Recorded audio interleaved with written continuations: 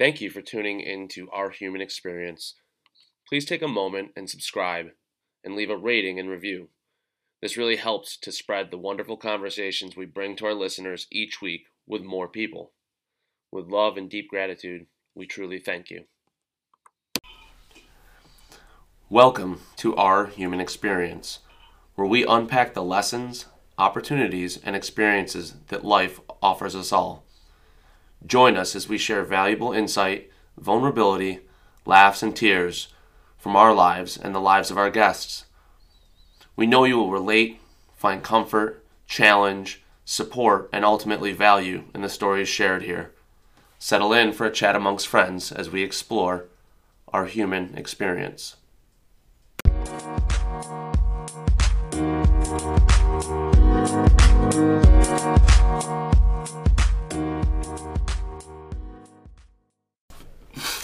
All right, and here we are, Our Human Experience.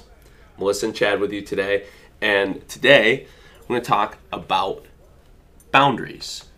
And we'll take a few twists and turns here, and we'll try to unpack how we define boundaries, why they're valuable, how we can help to maintain them, how we can help to alter them if we need to, and how we can communicate those to the people around us so that they understand where we're at and everyone is kind of on the same page and communicating well, and no one's getting upset with one another for no real reason because they didn't realize they said something or did something that was maybe out of line that didn't seem like a big deal, to that individual. So all of these things, they really boil down to boundaries. They boil down to creating what your limits are in terms of the type of interactions and energies that you want to bring into your life, the sort of activities and people that you want in your life, and the sort of things that you want to put out into all of these areas as well. It's less thinking about this like a wall. I like the idea of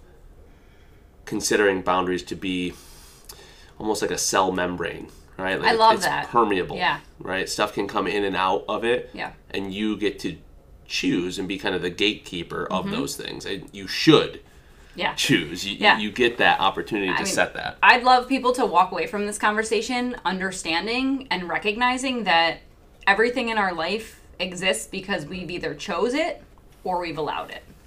I love the cell membrane. As you were talking, I was thinking like something that was like bouncy, like like that, like wiggle. A wall, but with holes in it that has a force field or something. Yeah. But unfortunately, we live in a society that just praises busyness and more and more and more, and being exhausted and overextending yourself is like a status symbol. And literally just saw. I'm sorry to interrupt. Yeah. I realize I'm doing it, but I meant to say something to you the other day. I just saw a friend of ours put something up that was just that. Glamorizing how busy they were and how many things they're doing at working multiple part-time jobs and their full-time job and parenting and this and that and like all this stuff. And I'm like, I mean, that's cool. I love that you're able to bring so many things that you enjoy into your life, but it had that feeling of like, look at all the shit I'm doing. I'm so fucking busy. I'm winning. Yeah. Right? Yeah, I mean, I've gotten to a point where, I love my work, but I would love to be the most effective in the least amount of time. Fuck yeah. Like, it's not that I don't want to work hard, it's that I have so many other things that I'd like to be doing, in addition to the work I'm doing. Sure. Right? Because all of those other things make my work better. They make me a better coach, parent, whatever. So yeah, a long time ago I've come to the realization that more, we talk about it all the time on like the fitness side, that more is not more, right? And that just has bled into the rest of my life where like more of anything isn't better, necessarily. Not always. Yeah. So yeah, I'd love people to kind of walk away from this conversation understanding that putting themselves higher on their to-do list should be a priority. Being able to say no like, there's a bunch of myths, I think, that surround creating boundaries. That they're rude, that they are something that we do when, we really don't want to do something, but we say we do. So I think there's a negative connotation around creating boundaries, unfortunately, and I'd like people to walk away from this conversation with that it's not selfish, it's not disrespectful, it's not, you're not pushing away people that you care about by creating boundaries and saying no to things. Those are actually forms of self-love and ways to show other people that you not only care about them, but you also care about yourself. Yeah. Right? So, and I think there's a huge thing when it comes to family, too. Like, people are like, well, I can hold boundaries at work, or I can hold boundaries with my friends, but, like, my family, that's just, I can't do that. I have to say yes. And my argument is, like, those should be the people that understand the most. So you should hold more boundaries with them. You should be able to tell your mom or your mother-in-law or your sister-in-law, like, this is too much, or I don't need you right now, or I need some space, and they should be able to still walk away from that feeling loved, not feeling disrespected.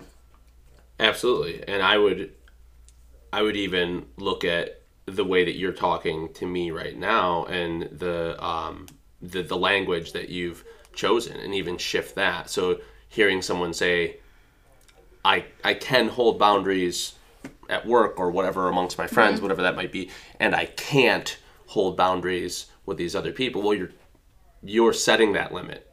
You're telling yourself, like, this is something you cannot do. Going back, you've chosen that those limits aren't something that are available to you. Correct. And even going as far as for you to say, like, well, you should be and you should do. No, you can. You can choose. It's not about should or shouldn't. And your family, they will or they won't accept those boundaries. I would tend to believe that for most people that have arguably a decent relationship with their family, they're going to be okay with boundaries that are set. They're going to still love you and respect it, blah, blah, blah. There's certainly exceptions to those rules. Right. And I would imagine the people who have a family member or a friend or a coworker that is going to be an exception to that rule, they know it. Their intuition knows that I don't set boundaries with this person because I don't believe that they will respect them. Mm-hmm. Yeah, I'm nervous about the outcome. Exactly. Then I'm thinking about the outcome of them not respecting this boundary. What then do I have to do? Do I have to separate myself from this person, cut ties from a relationship standpoint? Do I have to, look for a new work environment? Whatever. Like, there's consequences that could come if you set a boundary and that person doesn't want to abide by it, right? But then the question becomes, what's the worst alternative? Right. Is it you constantly being disrespected by this person or made to feel, uncomfortable, or you have to bite your tongue, or any of those sort of things? And I think this is yet another one of those topics that it carries this touchy-feely, woo-woo bullshit type connotation for a lot of people. We're like, set your boundaries, man. Like, just put this, like, peace boundary around you and don't let anything negative in. And it's like, well, that's very unrealistic. Sure. There's light and dark in the world. There's positive and negative in the world. And the reality is to sit down and say, like, yes, setting a boundary might result in me losing a friend or loved one or diminishing what their role in my life looks like, or needing to lose my job or shift careers. And oftentimes you make that sort of monumental change when it's in alignment with you and what you really need and what makes you tick. It ends up being better in the long run. Yeah. Right? And so it's not a should or shouldn't. It's that you can and you get to choose to do it. Yeah. You can choose to set the boundary within your personal relationships, within your romantic relationships, your business relationships. You get to choose to do it or not, and understand that both of those options come with an outcome. They come with consequences, regardless of which way you go. Right. It's not as though you can sit in the middle and nothing happens one way or the other. Right? I'm just going to stay here, not set any boundaries, and it's going to be fine. Yeah. Well, and I think, too, going back to, this busyness and how much we've, elevated being exhausted as this status symbol, we've also, we look at like being the best version of yourself. Like that's a term or, phrase that's thrown around now. And I think a lot of people think like, well, being the best version of myself means doing a lot and getting to my breaking point and proving to myself and others that like I can do all these things, right? And to me, in this culture at least, right? Because in a culture that doesn't value individualistic pursuit of money and accomplishment and status and power, like when we don't have that, it's not. Right. But because we associate busy and amassing things and titles and parties to go to, it's not just about consumerism. It's just about being wanted externally. Yeah. In some way, shape, or form. And holding boundaries, I think people too, like a lot of other things we've talked about, like they over exaggerate what that means and what that looks like. Like it can start really small. Like my kids are not allowed in the bathroom when I'm taking a shower. Husband or spouse, friend, whatever, like please keep them out of the shower. This is my time, my space, right? Yeah. Or, my mom, we had a family friend for a long time that would bring my mom wine, and she doesn't like the wine. She lied at one point and said this wine's delicious. Every single time they come over, they bring that wine. And now she like chokes down this wine in front of them. Like if at the beginning you just said, I appreciate it. Thank you so much. Thank you for thinking of me. I don't love this. Don't worry about bringing it next time you come over. Like, then you wouldn't have this, like, ongoing thing, Like, and it's just a simple boundary. Like, I think people think it needs to be this grandiose thing where it's like, I need to talk to my boss about this serious thing, or I need to talk to my mom about this serious thing, right? Where it's just like, you don't like, need, your sister's coming over for pizza night tomorrow. She's been trying to eat gluten-free. Like, if I don't remember to do that, she should say, hey, do you mind grabbing gluten-free crust? Or I'm going to bring my own pizza. Or, just little things in your life where you're looking at the things you're trying to do for yourself and then just being able to create those boundaries. That's a really great example that you brought up because, again, what you're touching on is that creating a boundary could mean a lot of different things in a lot of different contexts. And it doesn't necessarily, although it could sometimes be, a monumental, massive, like you're constructing a fortress. I have to keep this thing out or whatever. Or I have to protect this thing that's within. That might be the case from time to time. However, I would imagine that more often than not, most of the areas where you could see small 1% change that accumulates over time and amasses a lot of momentum for you is going to be in these little places where you can assert some boundaries. And the example with my sister, I think is a beautiful one because let's just say that you, the listener, is in that same scenario where you, for one reason or another, need to avoid gluten and bread products and those sort of things. And you also want to participate in a family event that you're invited to and be there and spend time with people that you love. Those could be kind of conflicting things. And I think what ends up happening, and I know if my sister's listening, she'll appreciate this, she has a tendency not to want to inconvenience the other person. And it seems noble to do that for many of us, and many of us do this. I don't think it's a unique trait she has, right? So it seems in our own mind like, well, this is the right thing to do. I don't want to be the person who's like, we have this vision of the person who sits down to dinner with everyone is like, is everything on the menu gluten-free and non-GMO and this and that? They have a fucking laundry list of checklist items that they need to have in order for them to eat there. And you're just like, Jesus Christ, I just wanted to go out for a burger with you, Johnny. Like, why do you have to make this so fucking complicated? And I think that we instinctually will envision ourselves as that person, and obviously that's a caricature and it's very blown out of proportion, right? And so coming in and saying, hey Melissa, I've been, you and I have talked a lot about with my nutrition to stay away from gluten, and I keep realizing that I keep coming to the house for Pizza Friday and I keep eating regular pizza with you, so I grabbed a couple cauliflower crust ones, I hope you don't mind. Or, hey, do you guys have any, whatever, you're touching base. So simple from our perspective. You're not going to answer the phone and be like, what the fuck, Buffy? No, that's absolutely not. There is no cauliflower crust allowed in this house. Like, that's not going to be the case. And we all laugh in those sort of scenarios. We're like, oh no, of course not. The person not going to do it. Then why don't you do it? Then you don't do it.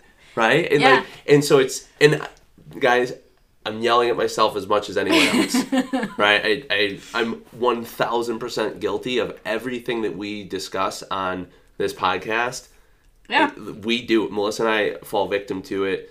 And I think periodically as well. It also goes back to, we've talked about this before, but making choices that are in alignment with what you want and doing them consistently allows you to gain that trust in yourself, right? So starting small with a boundary set, like, can I bring my own food to the barbecue? Or do you mind if I ask if you have anything available? That's a small ask and a small boundary to start with. And then if that goes well, hopefully, right? It then helps you kind of build that tolerance and build that confidence in creating bigger boundaries. Absolutely. Right? So if you can have those smaller conversations more often, then you can, move into the harder conversation with your mother or with your boss or whoever, where it is a bigger wall to bigger something that you're trying to work on. Yeah. The one that carries potentially more risk. Yeah. I mean, if you ask about the barbecue, about food, and they're like, yeah, whatever, you can bring your stuff. And maybe that person thinks, oh, man, you're weird.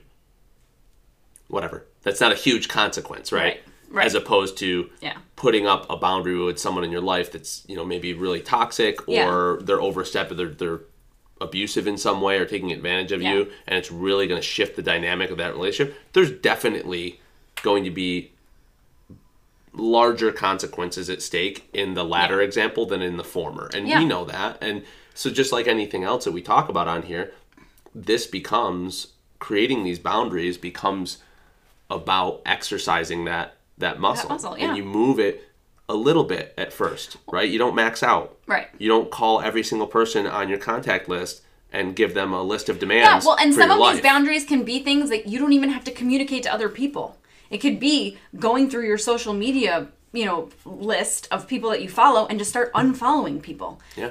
It could be going through your phone and spring cleaning. Like, I have numbers in my phone from, that's like, Julie. I'm like, I don't know who Julie is. There's no last name. It's like, I'm like, I haven't texted her in 10 years. I should probably just delete her. And then if she texts me again, I can say, sorry, who is this, right? So, there are boundaries that you can set that are just, creating overwhelm in your life that you don't even need to communicate to other people. And I love that you brought that up, because that's similar to when we talk about creating environmental success, right, for habit building. That's a very similar lane in that there's not really it's almost with no consequence. I mean, maybe there's a small fraction of that random person that you haven't talked to in a decade that sends you a text message. And if that's the consequence of it, it's like, whatever. Right. And what it does is, one, it's a great starting point, great point of entry. Two, it allows you to start to declutter some things that you probably don't even notice are cluttering your life. And that's real easy to do. One of the amazing things about human beings is our ability to adapt, right? It's what's allowed us to thrive for as long as we have. We're not really a very functional animal in terms of in nature, right? We're pretty soft. We don't have any claws or teeth, or we're not super powerful or anything like that. And if you're not sure, go volunteer to go work at a military or police dog center and throw one of those vests on. I'll never forget the first time that we did that when I was in the Marine Corps, and watching an 80-pound dog just fucking manhandle a 225-pound man, just throw him to the ground. But what we do have is this very real and robust ability to adapt to whatever situations we're in. We've certainly challenged that, over the course of history. But what ends up happening is there's things that you just stop realizing how much of it is around you, how much is stored on your phone, how many knickknacks you have in your house. And all those things start to like, they just become this low level hum of stress, of things that you need to spend some degree of mental energy on, whatever that might be. Yeah. And whether that's just cleaning up the knickknacks or just knowing that they're all there, right? Oh, yeah. With all the other stimulus in our life, that stuff does start to add up. So doing something like, whether it's a social media cleanse, like you mentioned, or going through your phone, and I've done this as well, and it can be tricky because if you get a new phone, it updates, all of a sudden you have all these old numbers on there again, which I'm sure someone knows how to do it appropriately. I'm an idiot. So, but I've done that too, where I go through, I'm like, oh my God, I have 19 mics on this. And then I'm trying to figure out who they all are and do the same thing. But at the same time, you get rid of it, you're like, oh man, there's so fewer Well, and even just looking at people in your life, and you don't even necessarily need to like actually come out and communicate it. It could just be, I invite you to less things. Yeah. Right? I had a friend reach out the other day, and she's having a party that's for her. It's all about her. It's a celebration for something in her life. And she asked about a specific person. Like, I don't know, I don't really want to invite this person, but I think that they're going to be upset if I don't. I said, this is all about you. Like, if you don't want that person there, don't invite them for that day. Right? And they, and the outcome will be what it is. Yeah. Right? But like really just even starting to look at just kind of these silent boundaries that you're creating for yourself and just keeping promises to yourself for these things, I think is a powerful starting point. So I think we kind of hit the ground running on this conversation, and I like that. And I also think we skipped over a few things. So when we look at the term boundaries, how do we actually want to define that? How would you define boundaries? Oh boy. I think it comes back to like personal values or philosophies or I guess rules. I don't know. I don't love that word, but things you want for your life. I think it depends on the situation. Okay. So, I don't know. You caught me off guard a little bit there. I stumped you. I apologize. See, so now there's another example of how you guys know this is real and unedited and raw. I think there's a lot when it comes to relationships and the energy exchange that happens in relationships. I think there's a lot that comes with your job and expectations and like, I've talked to so many people during this pandemic where it's like being, for lack of a better word, abused or taken advantage of by their employers, and whether it's coming directly from their boss or from higher ups from there, like they're just, I think it depends on where it's coming from. Sure. So I think holding boundaries with yourself, like personal philosophies when it comes to how you move your body, how you sleep, your routine, your daily routines. How would you define it? You're like, give me a hard question. Now you get one. So I think, if I'm being honest, I do most of this stuff on the fly. So even the cell membrane statement that I made earlier, that just came to me via our conversations. One of the reasons that I love doing this, that I love doing the podcast, I love having conversations in general, is it's where I tend to do my best thinking. I do pretty good completely by myself or really engaged with someone. And when I think about how to define boundaries, I agree that it does shift a bit depending on what area of your life you're creating a boundary. But to me, I think that a boundary presents the ability to permit in things that feed me and my life and the things that nourish my existence, right? And keep out the things that deter from that. That's it. Yeah. So if I know, that my romantic relationships feed me. Ships? Yeah. Speaking for the collective. Oh boy, you guys just almost heard me get in trouble on here. If I know that within a romantic relationship, certain things make me feel good about that relationship, then I'm going to make sure to open up for those things and be available for those things. Yeah. And I know if there's certain things that I don't like within that sort of relationship, I want to communicate to the other person that, hey, these things, I'm just not a fan of, Right. or they make me feel uncomfortable, or whatever it might be, because now I get to really just enjoy that relationship.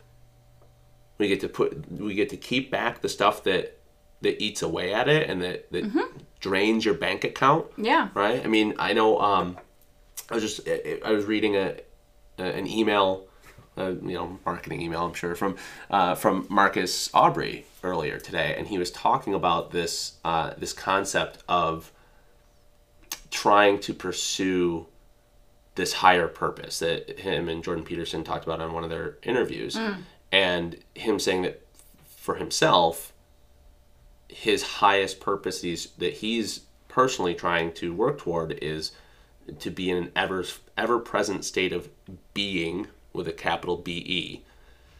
And what he went into talking about is saying, this is actually very difficult for me because I have access to and enjoy the indulgences of life. And I know that every time I go out and I party or I do this other thing, that drains my bank account and it makes me less capable of being in the present moment in that next moment. And I also know that when I don't do those things, at one point I set it up as something that I'm sacrificing rather than investing. Mm-hmm. Right? And I thought that was an interesting thing because, again, bring it back to like money. I think it's easy for people to think about if your well-being, your feeling of purpose and contentment, happiness, joy in your life, whether that's professionally, personally, doesn't matter, right? If that thing is a bank account, you can think about all of your interactions as either credits or withdrawals. Mm-hmm. And if you're always withdrawing, eventually the bank account runs low and you go broke. Right? And so, again, there's another analogy for you if you want to look at boundaries in that way. It's the border in that bank account. And so you look at things like, and the thing that's tricky is it can be really sneaky.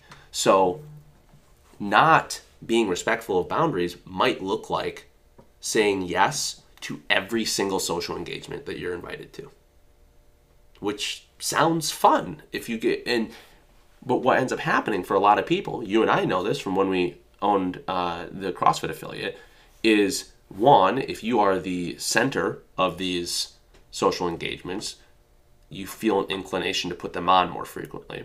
And they feel more like work. Yes. Mm-hmm. Two, the more you get invited or invite others to social engagements, the more subsequent invitations come. Right? It's similar to the idea of amassing wealth. It's easier to get wealthy if you're already wealthy, right? Because you're in those spheres, you're in those places. So it becomes this thing that can grow out of control. And it sounds kind of like woe is me. You get invited to too many parties.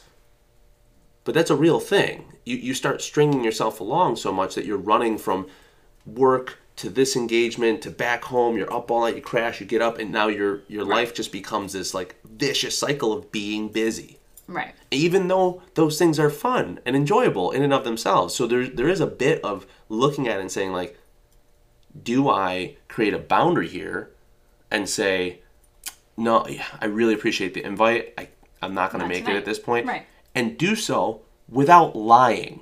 Right? Without That's lying, the trick. Without being like, grandma's sick, or the dog is pooping all over the house. I can't make it. Right. Like, you come up with some fucking weird excuse. I think, too, that a lot of people think that saying no... It means you won't be invited again? Potentially. But understanding that, like, no is a complete sentence. Like, you can follow up so you're not rude and not just be like, no. But, like, you don't need to explain yourself. Like, you should just be able to say, respectfully, no, thank you, not tonight.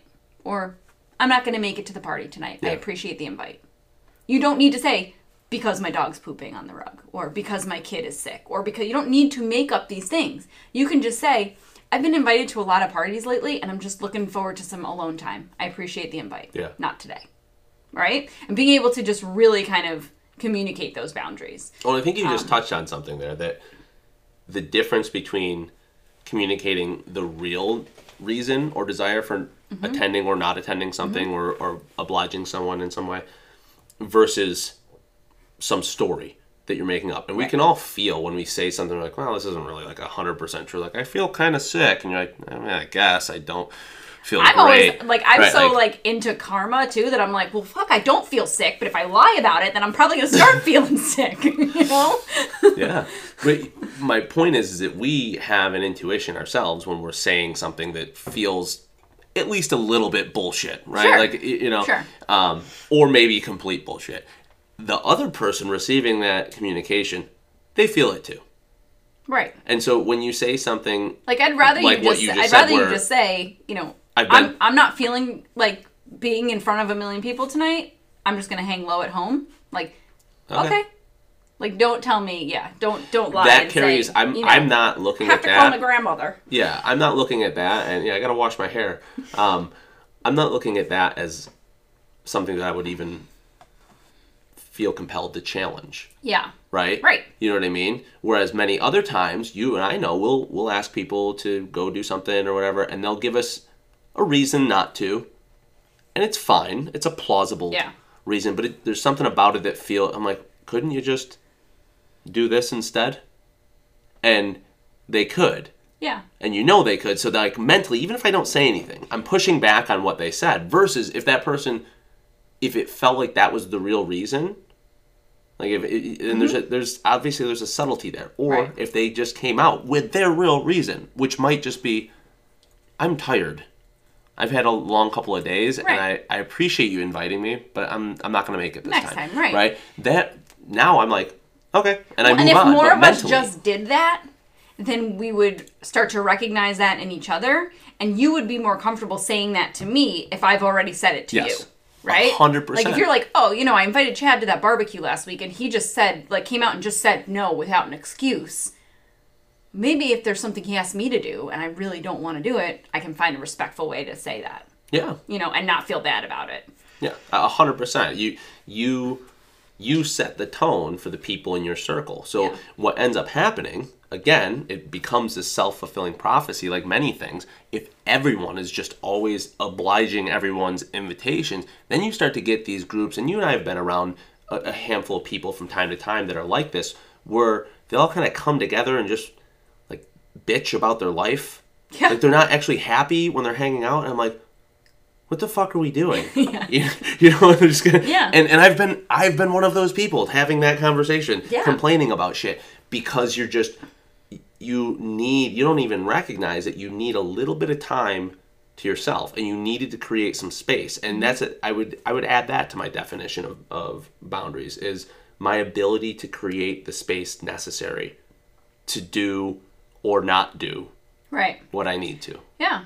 And I think a big thing that people should recognize and be aware of is that boundaries can change, right? So, like, it's not like likely once, will, not just can. As you grow and your life changes, they will. And boundaries with the same person are going to look different in different scenarios. So maybe like, hey, Mom, I'm okay with you drinking a bottle of wine, you know, in front of Chad and I, but if you could slow your drinking down in front of the girls, that'd be great. Yeah. Or, you know... Yeah, Gaga, quit getting all drunk in front of your grandchildren. No, that was a random example. Oh my God, I feel like that was like a deep-seated thing. No. I'm just kidding. No, but like, you know, or, you know, what you're saying. I understand, like, we can, you know, talk shit and, you know, curse and use certain words in certain scenarios, but, you know, when you're in a professional setting or, like, you know, in front of my kids or whatever, like, if you could not do that, that'd be great. So, like, being able to have those conversations and saying to someone, like, I'm okay with you acting this way or doing these things here,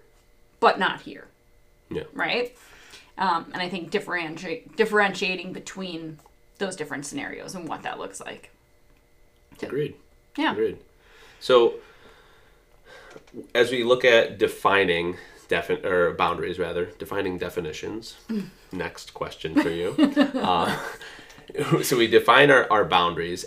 I think much like many of the topics that we talk about on here, the first thing that someone needs, the first step they need to take is some awareness around what are your boundaries. You have to notice that. Yeah. And you can't expect someone else to respect your boundaries if you haven't even defined what they are for yourself. Yeah. You know, and absolutely. that might be as simple as just setting up a schedule. Yeah. Creating some whether it's a routines. weekly schedule or at the end of each evening, and like so you have a plan for the day, and okay, during this time I'm going to be at the gym, so don't expect me to answer the phone call if you call me, or the email or whatever from work, or hey honey, I can't pick the kids up because I'm going to whatever, I'm going to go for a jog after work, or I'm going to go to the gym and do this class, or whatever it might be. Right? So you're starting to define those times and spaces, and it's awareness is how you do that first, is where do I need these boundaries, and where can I apply them, and then an easy way is just like write them down. Write down what your day needs to look like, and look at within and make sure you're communicating them to other people. Yes. And then the second step is holding those boundaries. So once you have these boundaries, like if you don't consistently hold them, then people are going to think they're not true, or that they're not, that it's something that they can persuade you not to do. You're wishy-washy. Right? You're not really... So if you say, I'm going to go for a run after work, no, you pick up the kids every day, and that's an agreement that we've come upon, and then I'm like, hey, so-and-so called, can I go grab coffee with them? And you're like, sure, I won't go on my run today. Well, I'll be like, well, then now I know. Anytime someone wants to get coffee. Or, if I don't feel like it that day, or I have something else come up, Chad will adjust his schedule. That boundary's not solid. It's not, it's very wavery. And let's be clear, not every boundary needs to be super solid. No. It doesn't need to be. And I want to make sure that we're clear on this too. You're not suggesting to be so rigid as to not ever waver on these things. So if using that example, I go running every day after work, so you need to pick the kids up. If you call and say, I got a flat tire, or I had this thing, like, there's... Nope, figure it out, I'm going running. Figure the fuck out, I'm not answering my phone. Like, well, that's a pretty asshole thing to do. Right. Like, that's where you need to understand how important are these boundaries, how do these boundaries impact you and the other people around you, and to what degree are you willing to bend or flex or even break these boundaries.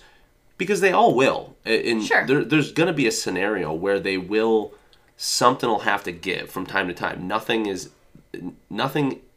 infinite, right? It's just not, right? Other than change and growth and evolution. It's always changing. Your life's going to change. Those boundaries are going to change. The scenarios that you're in are going to change. So you have to be able to understand that. And some are going to be a lot more rigid than others, and some are going to be pretty damn flexible, and that's and you can convey that in the way that you communicate with people. Hey, I really like to get up and go for a walk in the morning, but I also don't need to. If you're around, I will.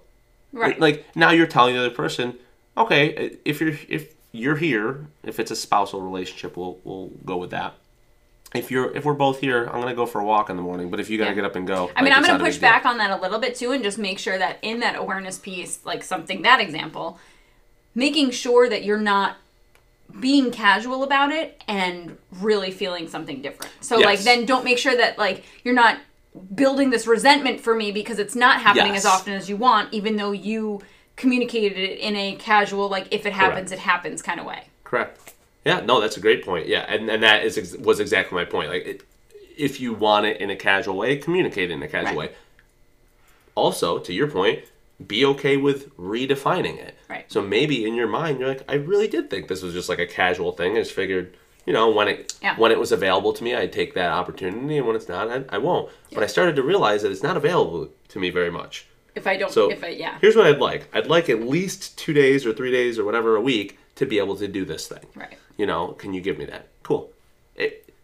Again, communication, awareness of what you need, and that you're not just doing something to oblige someone else. Is it filling your cup? Is it filling your bank account? Right. Because the more you do that, the better you can do everything else. So again, this comes back to the idea, I think you touched on it before with boundaries, saying that it's not a negative thing. And it's not something that's going to restrict your ability to contribute to a relationship, to the workforce, to parenting, to whatever, to your community. It shouldn't be a restriction at all. It's just it puts bumpers on the lane. So it keeps you going in the direction that you want to go on. Yeah. Right? And rather than saying you can get so scattered because you're being pulled by, especially the older you get, you're being pulled by all these different responsibilities. If you're a parent and maybe you coach on your kid's soccer team and you're on the PTA and you work and you're doing all these things, it's real easy, and you're in these various social circles, like it's real easy to just get pulled into those directions every minute of your day and not actually think about, is this something that I really enjoy and want to do? Do I feel purposeful and meaningful? And I want to be sure to define, when I say I enjoy this, it doesn't mean it's always pleasant. It means it's important to me, right, and it's valuable for my time, and overall it makes me feel better, right?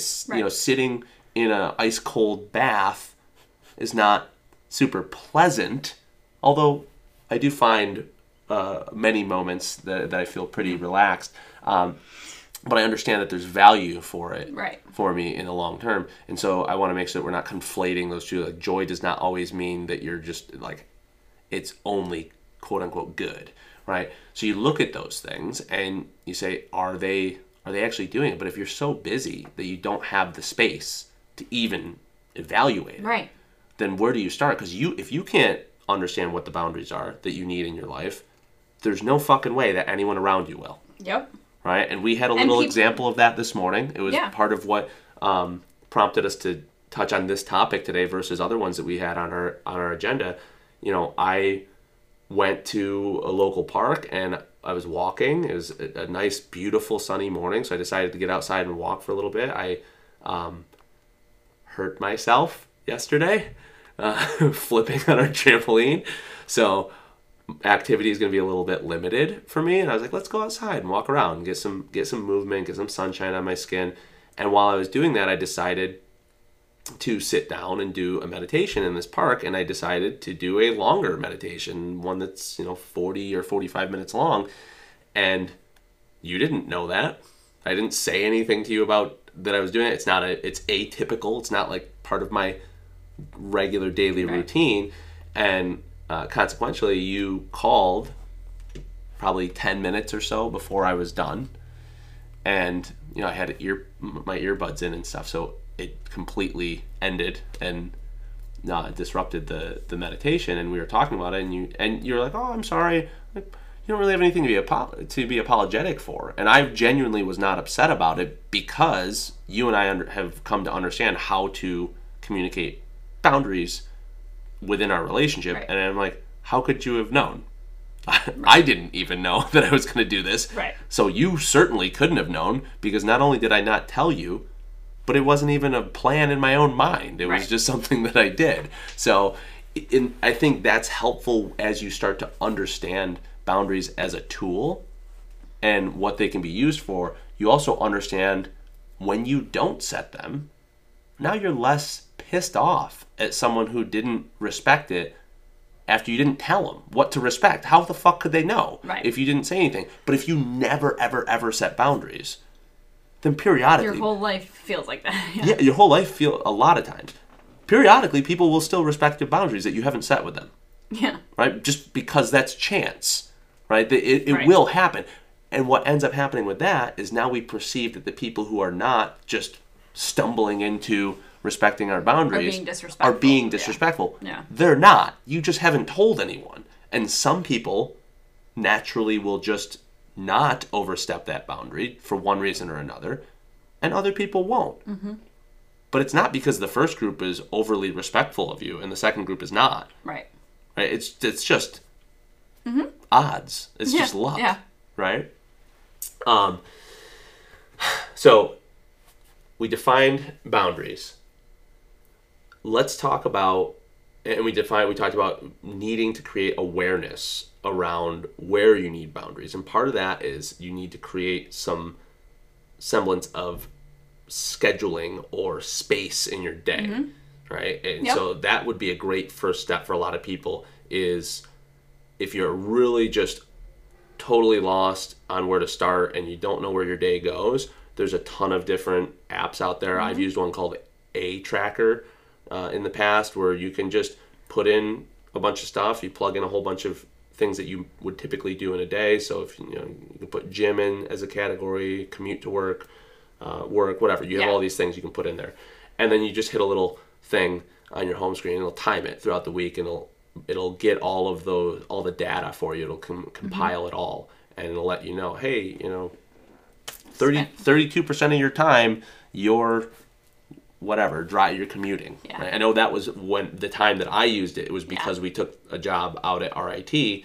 and I looked at it, I'm like, Jesus Christ, like we're doing this part-time adjunct teaching job, and it was literally eating up 35 to 38 hours of my week between preparing, commuting, and actually executing the classes. It was just the way the schedule was set up, and so it was a really valuable tool, because prior to putting that down and seeing, I knew that it was taking up a lot of time, but I didn't understand really like how much. And I think it's real easy to get there.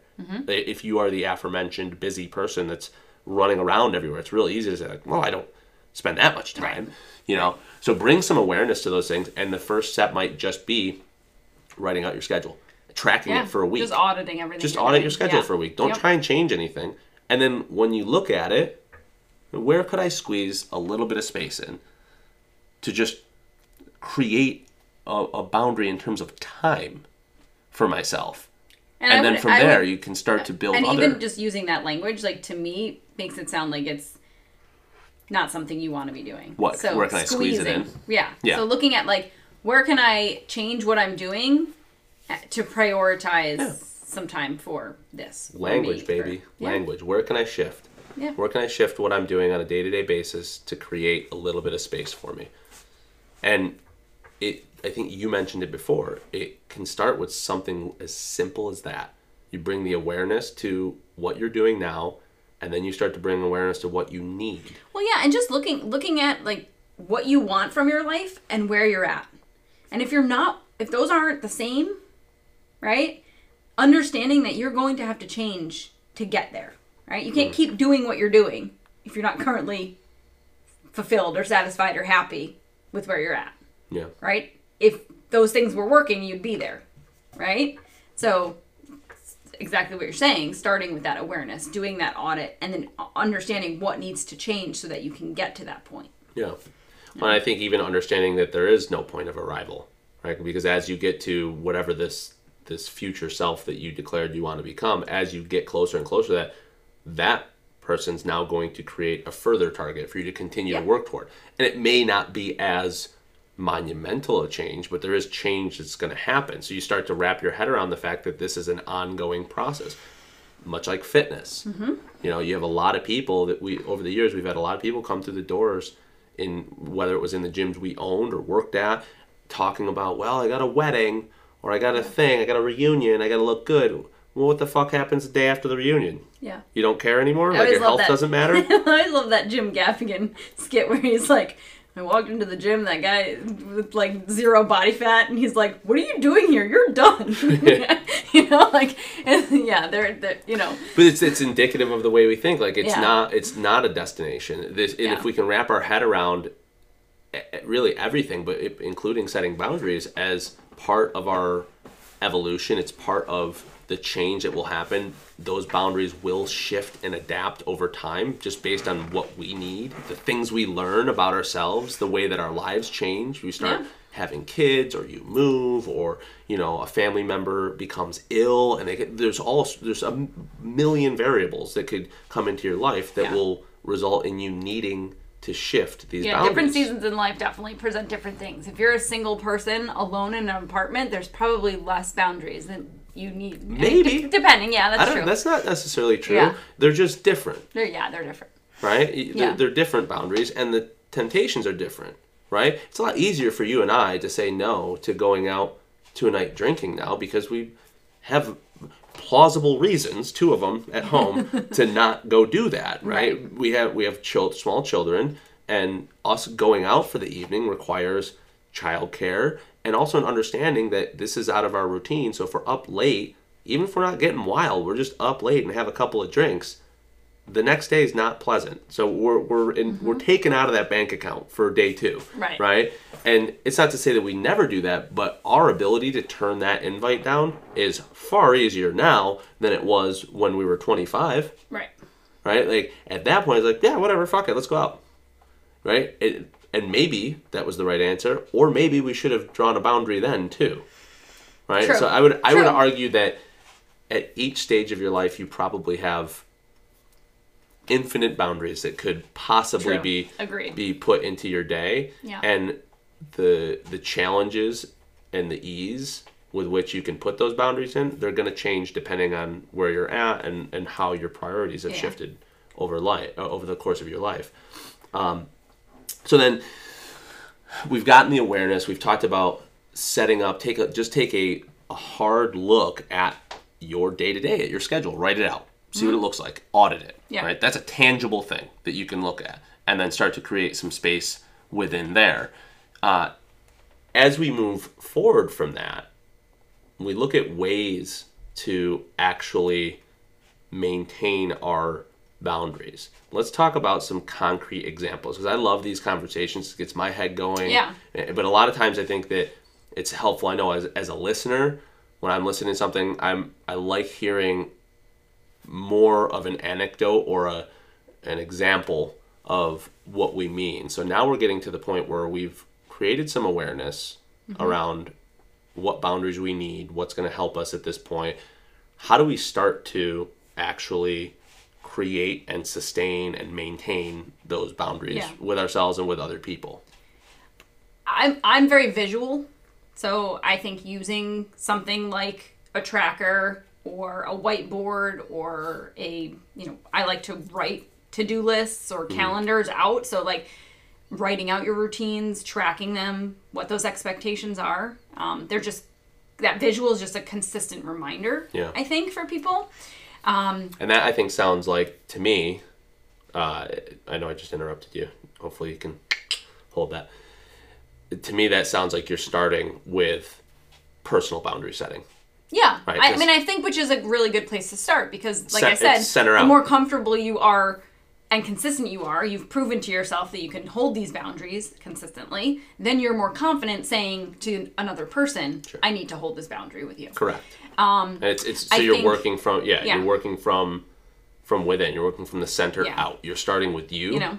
Value your own time, value your own needs, create those boundaries for yourself, and then build trust with yourself by consistently doing them, and it becomes easier to create boundaries for external forces that are coming in. I think there's ways to have things like stop or shut off. So if you're setting a boundary with your social media use or apps on your phone or just being on screens later at night, like having your phone kind of shut down and putting those reminders, those like bedtime reminders on, I think is a good thing. I think I've talked to a ton of people about, especially now working from home and setting boundaries between work and home life. So looking at like creating a space that's not your kitchen table to do your work, where you can shut your computer at 5:00 when you're done, close your office door, and that's it. Yeah. Right now, that's a very physical visual of work happens here, home happens here. Yeah. Right? And I think that's been the biggest struggle for people moving from office to home is that there's this past year, it's just this consistent. And then again, like, if your boss, if you say, I work until 5:00, you send me an email at 5:20, I'm not answering it till the next morning, right? But if you go in and you answer it, that's chipping away at that, the stability and the structure of that boundary, right? So then your boss is like, oh, Chad answered that email at 5:17. I can keep sending him and he'll just sit at his desk. And I would take that even a step. He'll come back, I would even take that a step further.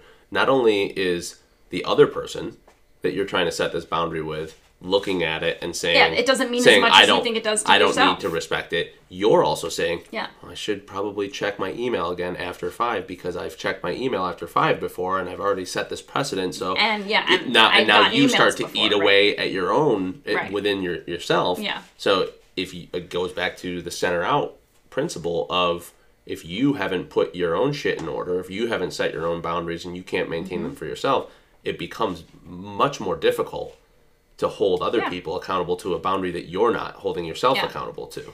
I think boundaries with like food or alcohol or something, like not keeping those things readily available. Not at like, if you have, you're trying not to drink and, Don't have you a have refrigerator party, stocked you don't with beer. have yeah. Ask people if they come to your house, please don't bring anything, or if Take you're it going with to you. bring it back home with Yep. you.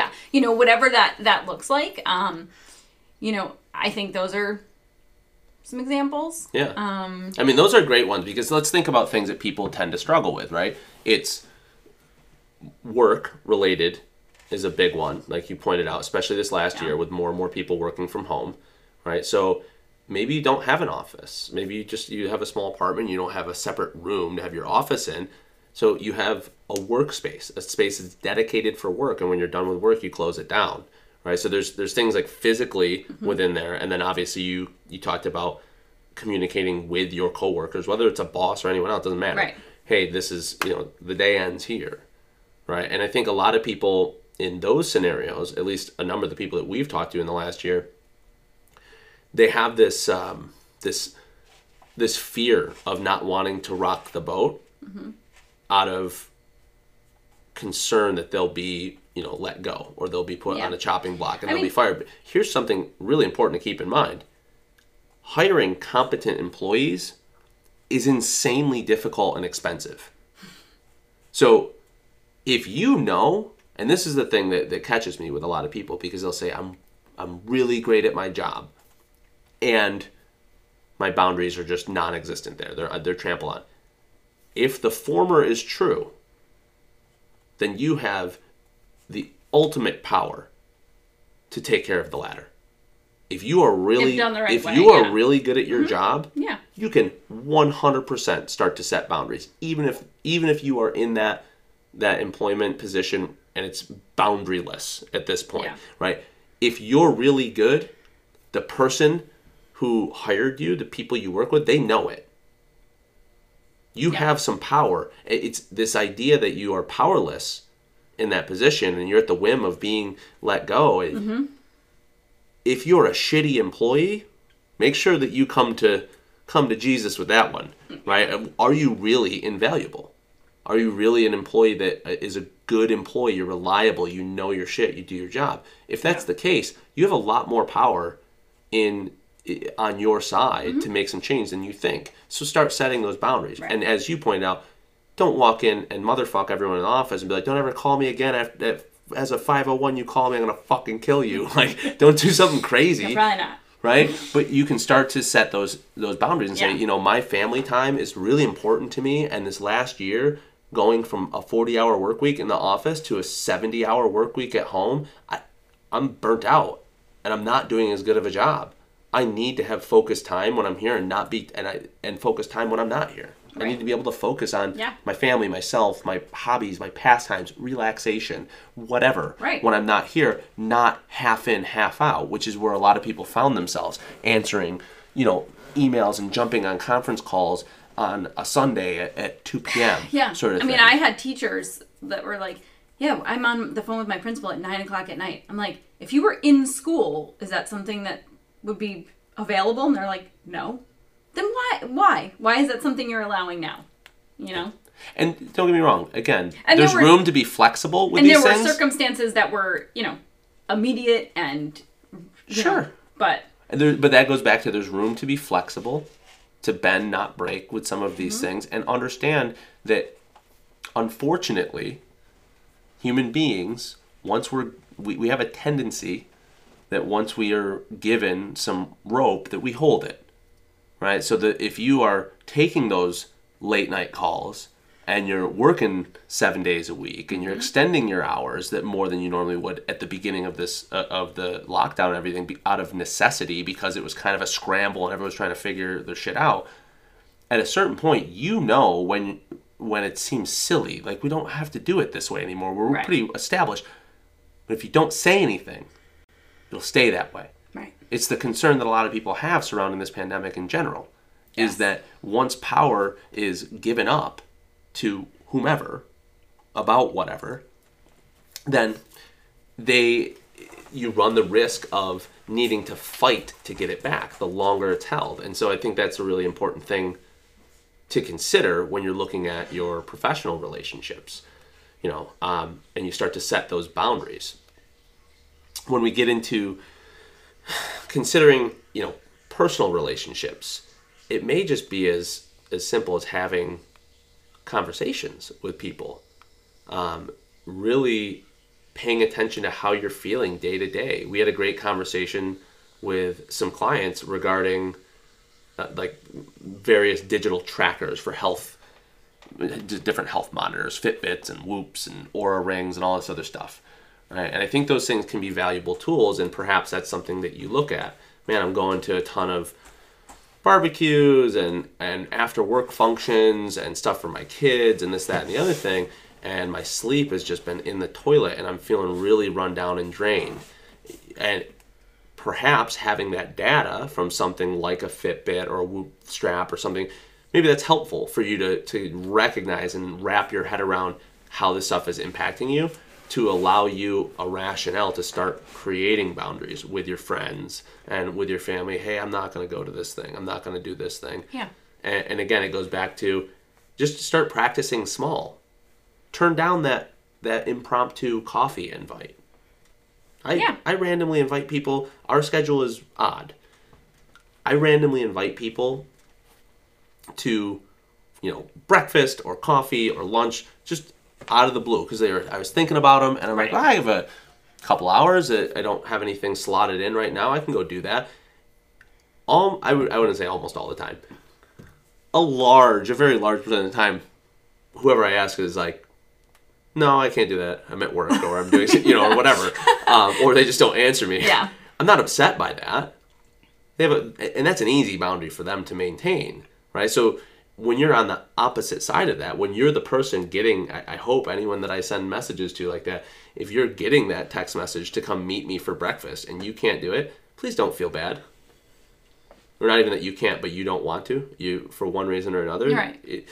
Don't feel bad about that. I'm just reaching out because I thought about you and I thought it would be nice to see you, and I had a little bit of space in my day. Right. And if you can be there, awesome. And if you can't, that's cool too. And a lot of times, like we mentioned before, people will have a tendency to oblige and attend something because they don't want to feel like they're letting someone down, or that they're not going to be invited next time, or whatever the story is you're telling yourself. But more often than not, if you put yourself in the other person's position, would you be upset about that person saying no to your invite?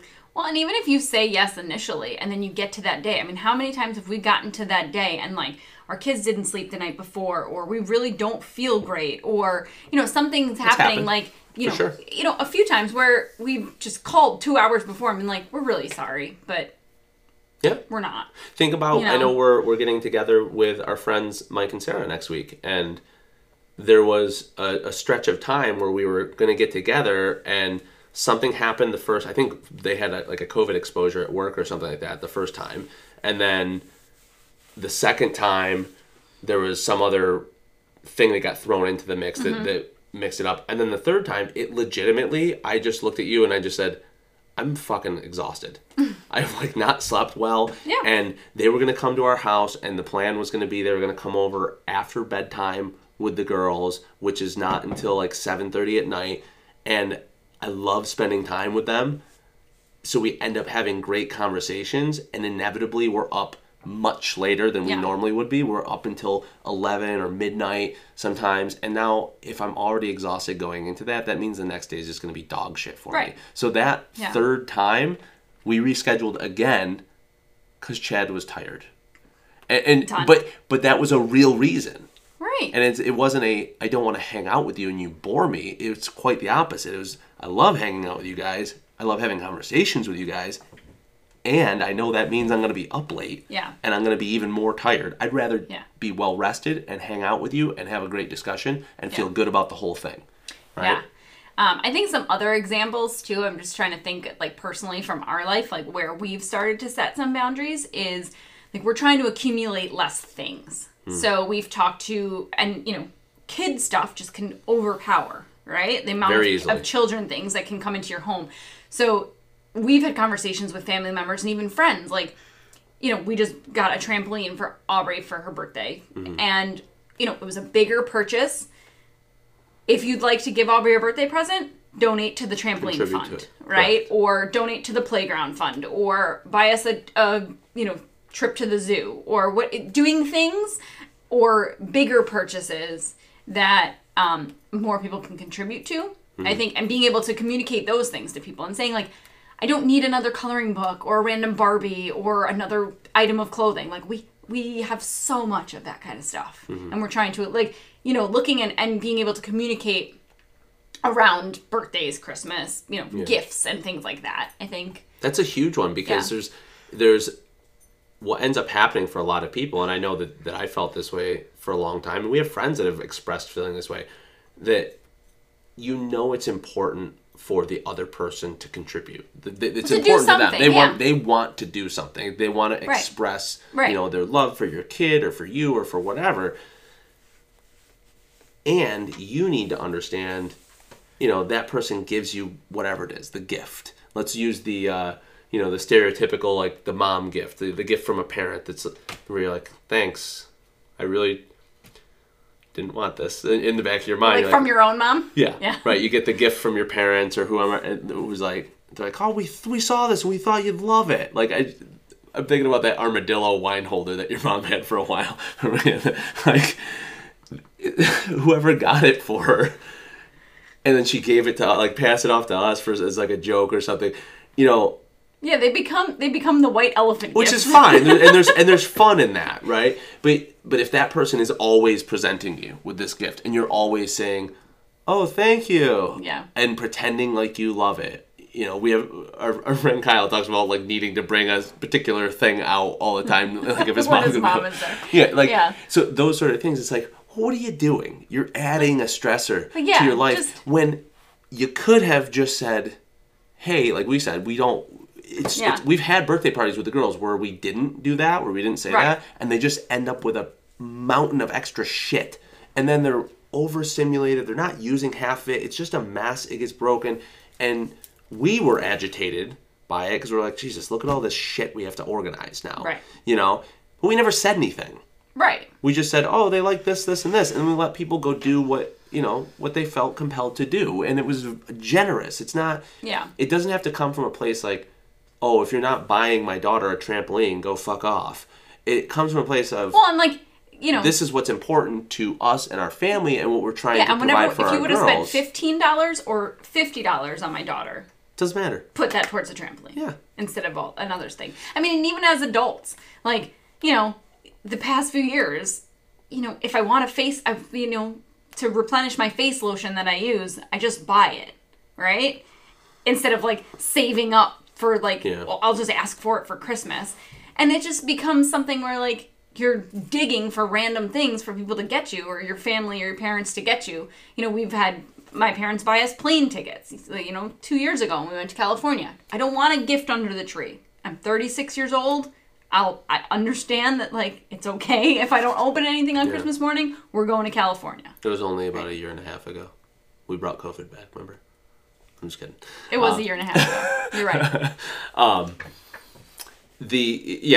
That's a great point. And the gift thing is huge because I think that's a really common thing, especially if you're a parent. It's really common. Or just random things. Like, you know, I've had clients talk about, like, we're really trying to keep healthy food and you know, have our kids eat a certain way at home, and then they go to grandma's house and they eat like shit. Or every time grandma comes over, she brings a bag of candy, you know, and it, like, just having those conversations. So like you said, it's not an uncomfortable, like, oh God, here we go. Grandma's going to bring all the, you know, leftover Halloween candy, and now we have to have this conversation with our kids, you know? And it's confusing. It's confusing for little people, especially. Sure. You know? And I think in those scenarios, it can be helpful to think about. So you and I have thought about this in both ways. There was a point in time when we still had a relationship with my mom where we looked at it as, just deal with it for this day. Just got to get through a day or two, or whatever the thing was, right? She's going to bring a bunch of random crazy shit that we've asked her not to bring for the girls or whatever, or maybe at that point we hadn't asked her, but we looked at it as, like, just get through this day. Right. And never addressing the totality of days, like what's to come.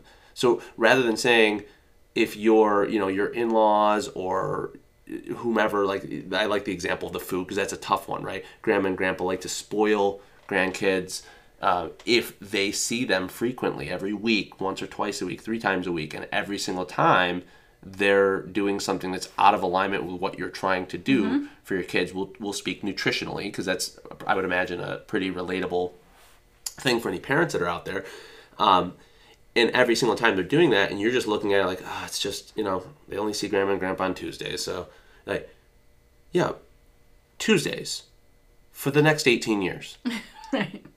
Right? Like, so now you're talking about, what is that, 900, almost 1,000 interactions. Right.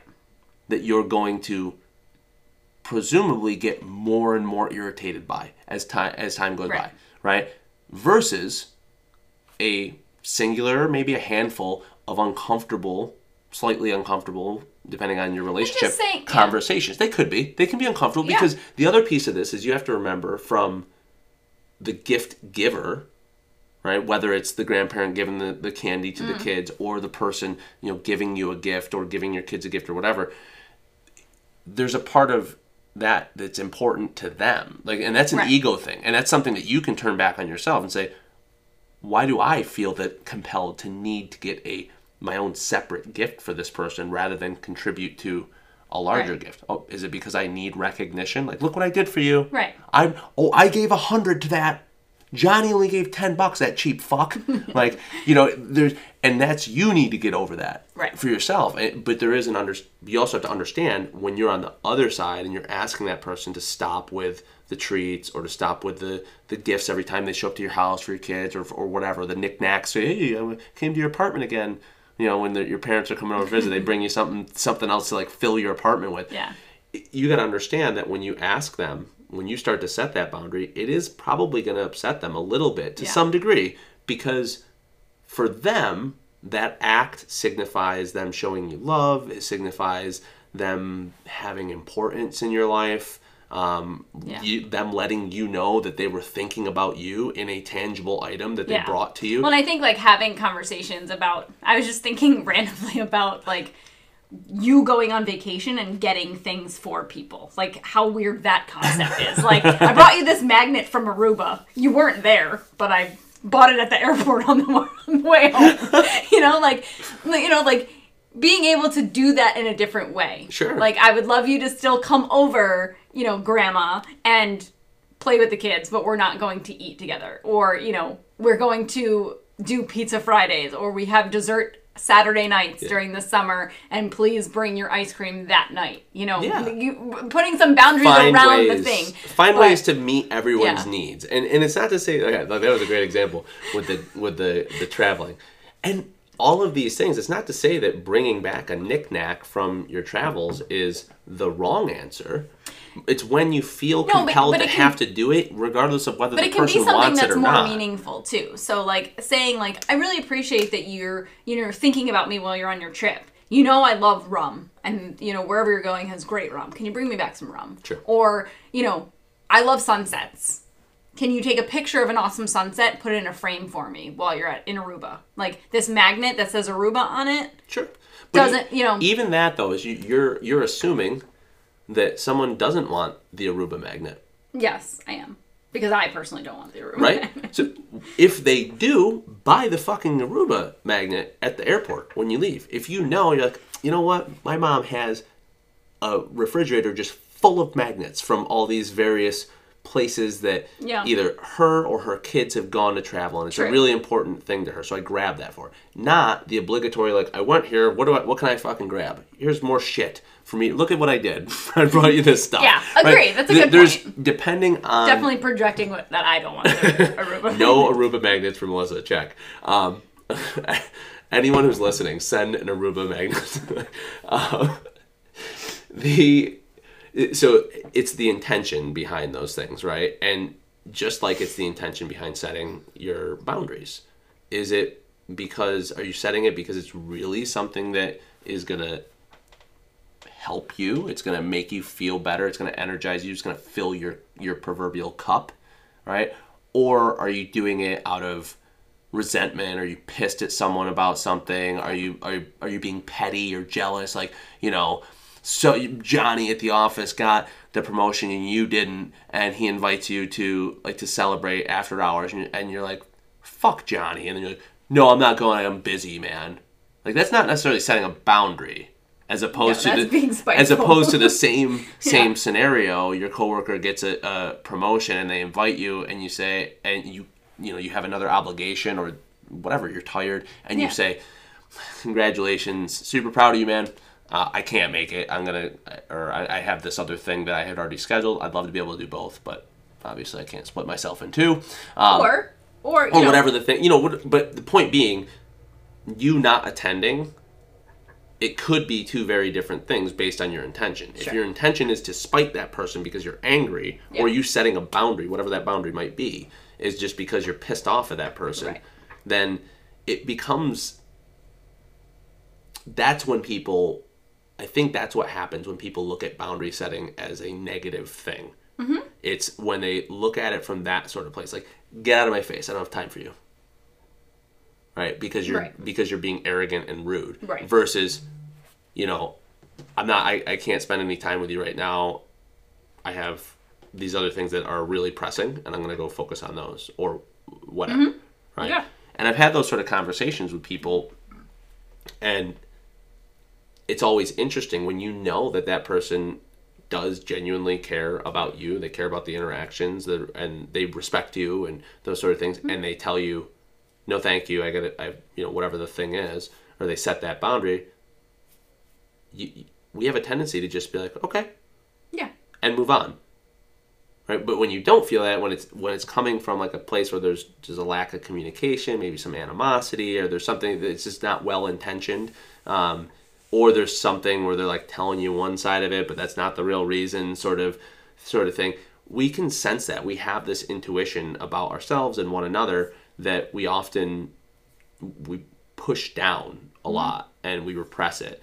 And that's where you get this thing where it's like, oh, boundaries are negative, because you're probably viewing it through that lens, where there's something true disrespect coming from there's something shitty about it, right? Whatever that means, there's something there, but that doesn't mean that all boundaries are that way. Some are, for sure. Some people will set boundaries out of spite and out of disrespect and those sort of things, but that doesn't necessarily mean that all boundaries are set that way. It was it made me think of a passage that I was just listening to in Beyond Order, talking about the rise of Soviet Russia and the bourgeoisie class and I'm gonna mess this up, everyone's gonna make fun of me, the rich people and the broke people, proletariat, that's what I was thinking of. Wow. And basically this idea that if you're wealthy, you are evil and manipulative and destructive, and if you're impoverished, you are good and suppressed, and you are oppressed. You're being held down, but you're ultimately a saint, right? You're a good person. The reality is those two archetypes exist in both of those groups. Mm-hmm. And it doesn't matter your wealth status necessarily. And it's the same thing when we look at this boundary thing, is that there are toxic and healthy boundaries that are maintained all the time. Absolutely. It doesn't mean that all wealthy people are good or bad, or all poor people are good or bad. It doesn't mean that all boundaries are good or all boundaries are bad. They're likely a mix. But when you're setting one that is intentional and purposeful, and it feeds your life, it allows the things in to permeate that boundary. They can break through the things that feed you and nourish your life and what you do, and it allows you to put out the things that help and feed your community, right? It does all of those things while still protecting you from the things that don't. Yeah. Right? That's ultimately what you're talking about establishing. And as we've mentioned, that could be something as simple as alone time in the shower. It could be something as simple as I remember your mother, here's an example, when you and I were dating early on and she was still working, she drove home because she worked in her clients' homes, right? She drove home and she would sit in her car for 15, 20, sometimes 30 minutes and finalize some phone calls, this, that, and the other thing. And she just she had that space for her to put a bow on her day and then shut it down and come inside. So that's what a great example of one, a professional boundary for her to her employer. Like, after this point, I'm done. I'm not answering these calls or whatever it is, right? And then also for everyone in the house. Right. Like, don't go knock on the car window. She needs 20 minutes to wrap her shit up and then come in, and then whatever you have She's to say. 100% there, Yeah. And so it can be those little things. And likely if you're someone who doesn't maintain great boundaries, you're going to be more successful, and it's going to feel less painful and less arduous to start with those sort of little things that you can just create for yourself. And you create all those little personal boundaries for you, and then you fulfill the fuck out of those personal boundaries for yourself. Yes. And then you start to put them out into the external world and to the people around you. And not necessarily in that linear fashion. Those things can coexist. But point being, in terms of a skill progression, it's going to be easier to crawl before you walk and walk before you run. So you start with real simple, tangible things that you can put in or omit from your day, and then commit to those things. Yeah. The more you can respect your habits, your time, your energy, the more other people will. 100%. And then the more you do so, the more it feeds your soul, it nourishes you, and you can do those things. You can be a better friend, a better boyfriend or girlfriend or husband or wife, a better employee, a better parent, a better son or daughter. You're just better in all those areas because now you don't feel disrespected, stepped on, overstretched, all of these things that you've allowed yourself to do because you haven't created any of these limitations or these boundaries, around your life. And I think it's a really powerful thing to consider, that you have the ability to shape those influences. You do. There's consequences. I don't want to make it sound like there's not. There's consequences regardless. Like we said before, you can choose to do nothing, and there's a consequence to doing nothing, right? And there's also a consequence to setting this new boundary with someone that maybe is not used to you acting that way, not used to you holding that sort of boundary. So that's not a reason to not do it. I would implore that you look at the aggregate, you look at the long-term impact of not having that boundary, and understand that it's not just about that singular interaction and just getting through it. Yeah. It's about how many future interactions will I have with this person, with this friend, coworker, family member, spouse, that is going to put me in the same position. And is it going to get better or presumably get worse in terms of how I feel or react to it? Would I be better served swallowing that hard pill early on and having a discussion that's maybe unfamiliar, and most of the time not as uncomfortable as you think it's going to be? We have a tendency to do that in most things, to work it up in our mind to be this monumental thing, and it's really not. Which is, well, and try to put yourself in those people's that person's shoes. So, if they said no to your barbecue in a way that was respectful, would you be mad at them? Hopefully, they react the same way. And if your answer is yes, then you might need to dig into why. Right? Sure. But that's a whole different topic. But just to bring it all home and tie a bow on it, so we talk about boundaries being something that you create that either lets in or keeps out anything that feeds your life, right? That's kind of a general thing. And we can set boundaries in many, many areas, right? Personally, professionally, romantically, all over the place. We talked about bringing awareness to these boundaries and where you may or may not have them, with the first step being just a time audit, or especially if you're someone who is frantically and consistently chronically busy. If every time someone asks you to do something you're busy, that might be something to look into. So run that time audit. Are you giving yourself space throughout your day to just create a buffer Or if of you're time. only associating your worth or value in the world with how many things you get done in a day or how many things you're a Appointments part on your of. schedule, or yeah, 100%.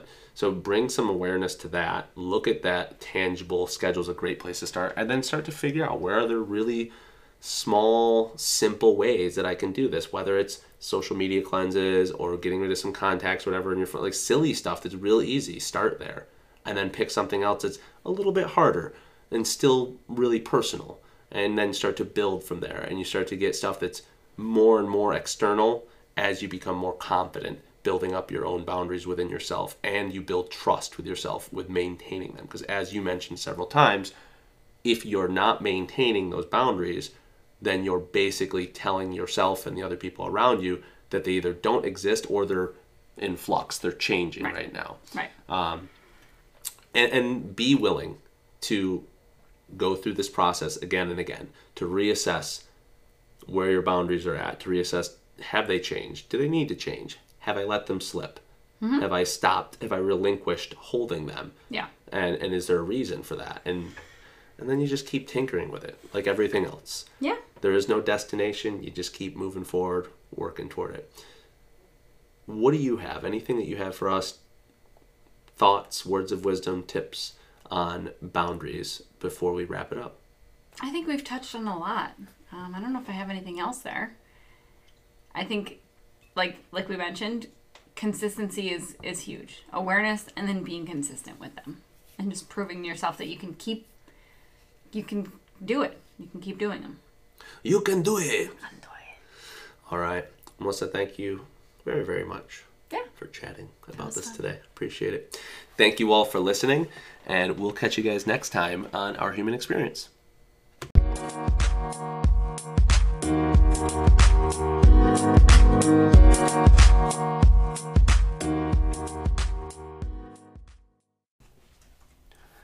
Thank you again for listening. We truly appreciate it. Please share this episode, subscribe, and leave a review. Your support and feedback allows us to grow together, creating a better experience for us all.